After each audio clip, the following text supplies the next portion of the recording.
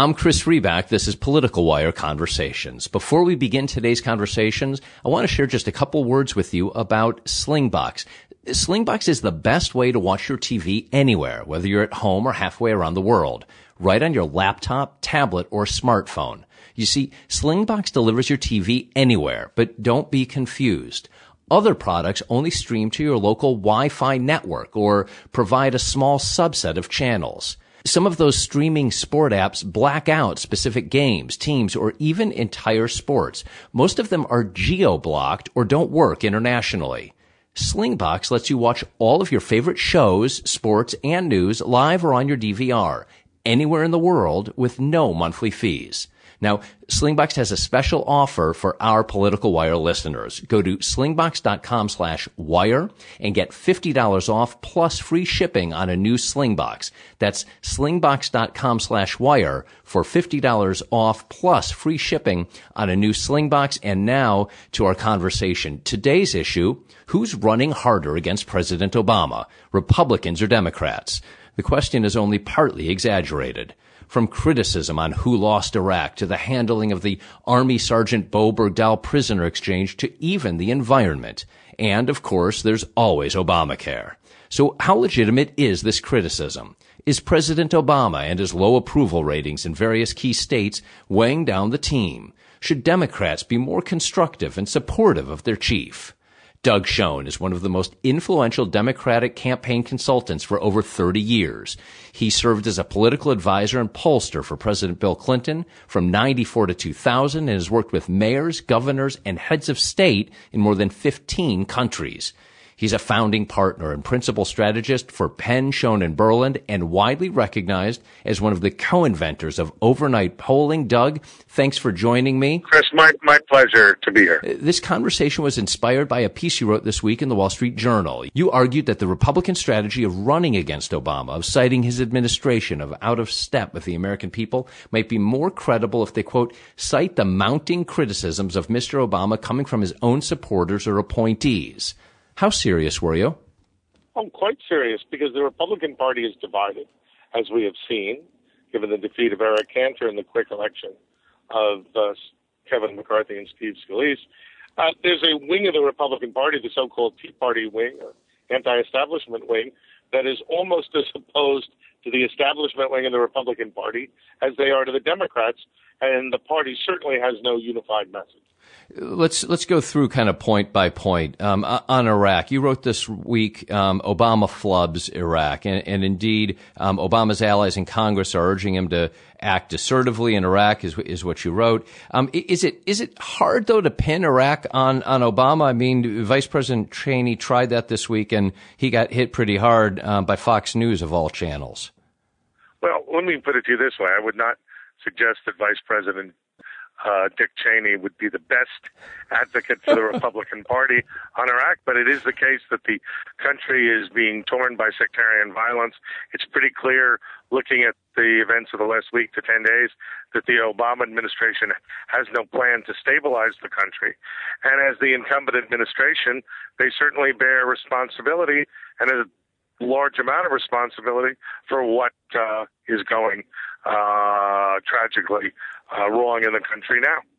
How much of the Democratic kind of push against Obama is because of his terrible poll numbers? I mean, a lot of the examples that we're seeing out there, some come from Kentucky, some come from Louisiana. You're seeing, the environmental questions and a push against coal and other places. I mean, these are places where you've got, highly contested Senate races. You've got Obama, whose numbers are kind of challenged all over, but are really challenged in these states.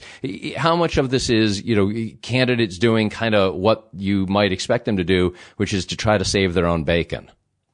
Well, I think it is what candidates do to save their own bacon, and with the president's approval somewhere in the high 30s or low 40s, it's typically what they do. But what I was trying to emphasize in my Wall Street Journal article is across the board on a wide range of issues, not only Republicans but Democrats have been harshly critical of the incumbent, and that criticism is frankly a better unifier for the Republicans than their own advocacy of their own positions. Yeah, you really ran through quite a list of examples. I mean, Iraq, Bergdahl, Syria. You cited the Leon Panetta example and some of the criticism he's shown there. Judicial picks.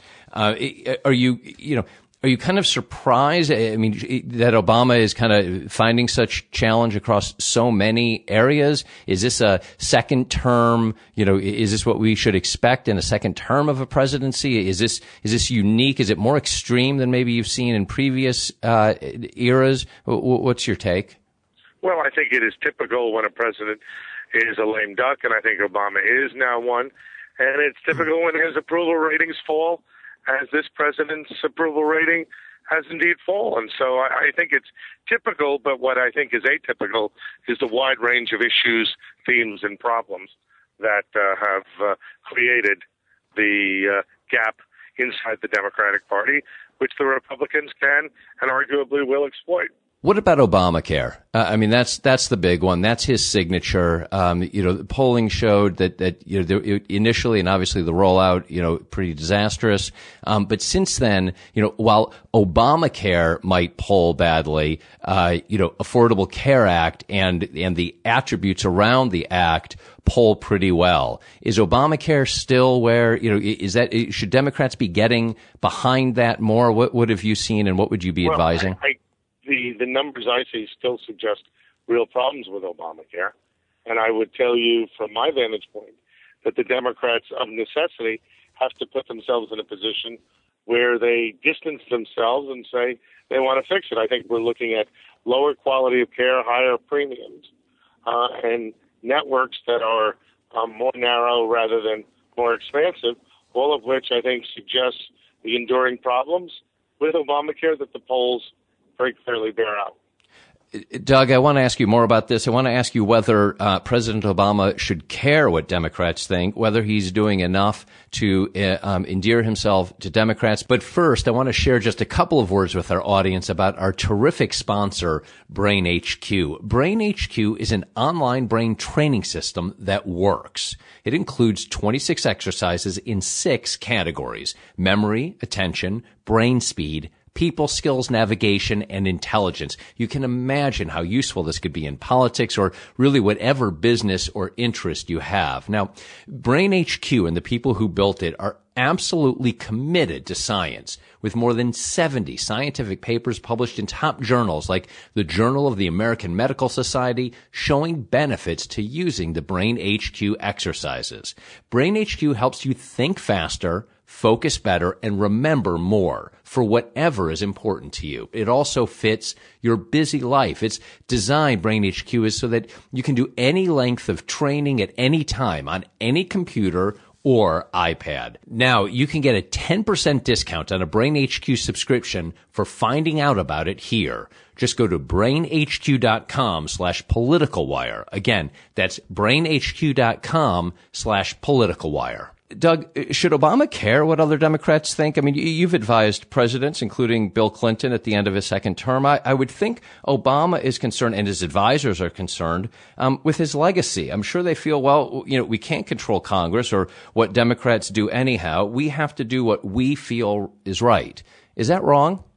Well, it's certainly the case that is part of the answer. They are concerned with their legacy, and they will continue to be. The but is very important. The but is if they don't have a united congressional delegation, the minority in the House and the majority in the Senate, it makes it much more difficult not only to govern, but also to run an effective midterm campaign. So the president of necessity has to care, does care, and those are two competing concerns, legacy and democratic unity. And so far, I think the president, at least now, is doing better in his terms on legacy than he is on unity. Was there maybe a lack of, goodwill, a reservoir of goodwill? I mean, some of the criticism historically on Obama in terms of the management of Congress and the management of the Democrats is he didn't put in a lot of time building the relationships with Congress and building the relationships with Democrats. He surely would disagree, and his advisors would surely disagree. But you've seen that criticism as well. Is that one of the issues? I mean, if he had maybe a bigger reservoir of goodwill, you wouldn't see this pushback, and there might be more leniency being shown to him, or is that not it? I think if his poll numbers were 10 points higher, he would have more Democratic unity. And I think if he'd made more of an effort with Congress, there'd be more Democratic unity. But this is not a man who has spent much time working to unify a now divided party. And I think he is feeling the impact of his approval ratings dropping and his inattention to the needs of individual senators and congressmen. Doug, just a couple of quick questions on polling and polls and maybe what you're seeing Sure. in terms of Senate control. So you've got this issue out there that you've identified and you've written about, and obviously there a half dozen seats hotly contested that will end up deciding control of the Senate. As you're looking at the numbers, as you're looking at the trends, what are you seeing in terms of Senate control, and are there any races in particular? Maybe that's Kentucky, maybe that's Georgia, maybe that's Louisiana, wherever. Are there a couple of seats in particular that you're focused on that you really want to pay attention to? My sense is we're going to come out of Election Day with the Democrats having lost 5 or 6 seats. Probably most likely, if I had to bet, 5. There'll be a runoff in Louisiana, and my guess is control of the Senate. This is a famous prediction, and Chris, you're going to have me back after the election to either say you got it on the nail or you missed it. But I think control of the Senate is going to turn on a early December runoff in Louisiana between Cassidy and Landry. Okay, and you'll accept the invitation whether you're right or wrong? I will accept the invitation with either the egg on my face or the ability to chortle, depending on how things turn out. Terrific. So either way, let's say, so it's going to be very close, right? So I think it will be, right. Yes.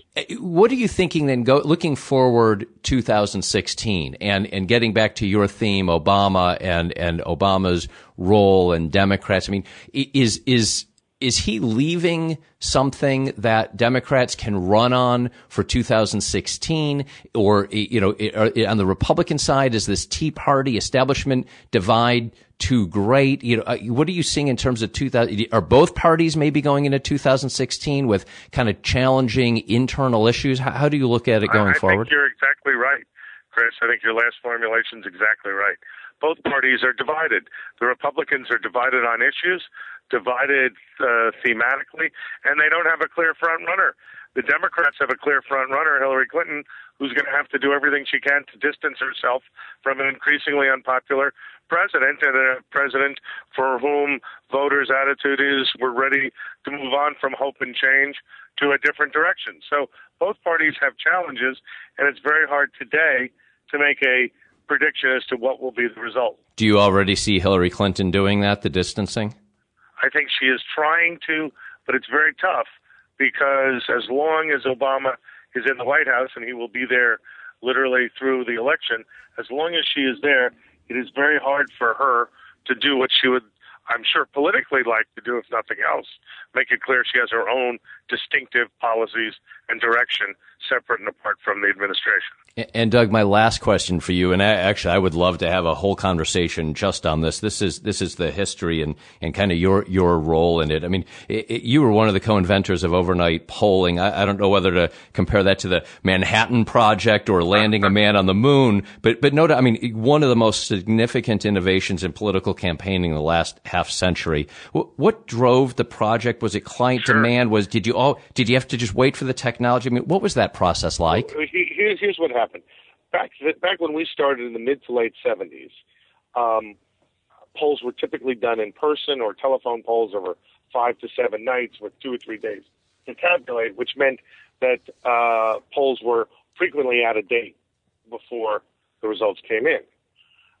As the personal computer was developed and you could develop software to process, what we were able to do was to do data input, and it had to all be done by hand then, and tabulation overnight. There was a loss of sleep, but between the technology and the ingenuity and innovation, we could do a poll that would finish around 9:30 or 10 and have results the next morning.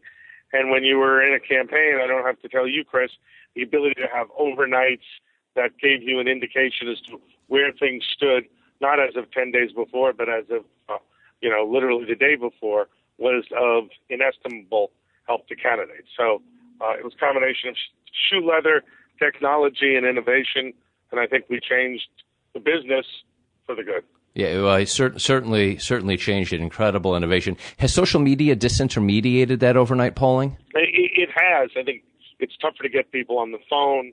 There's a greater effort to use social media and indeed online polling in a lot of ways.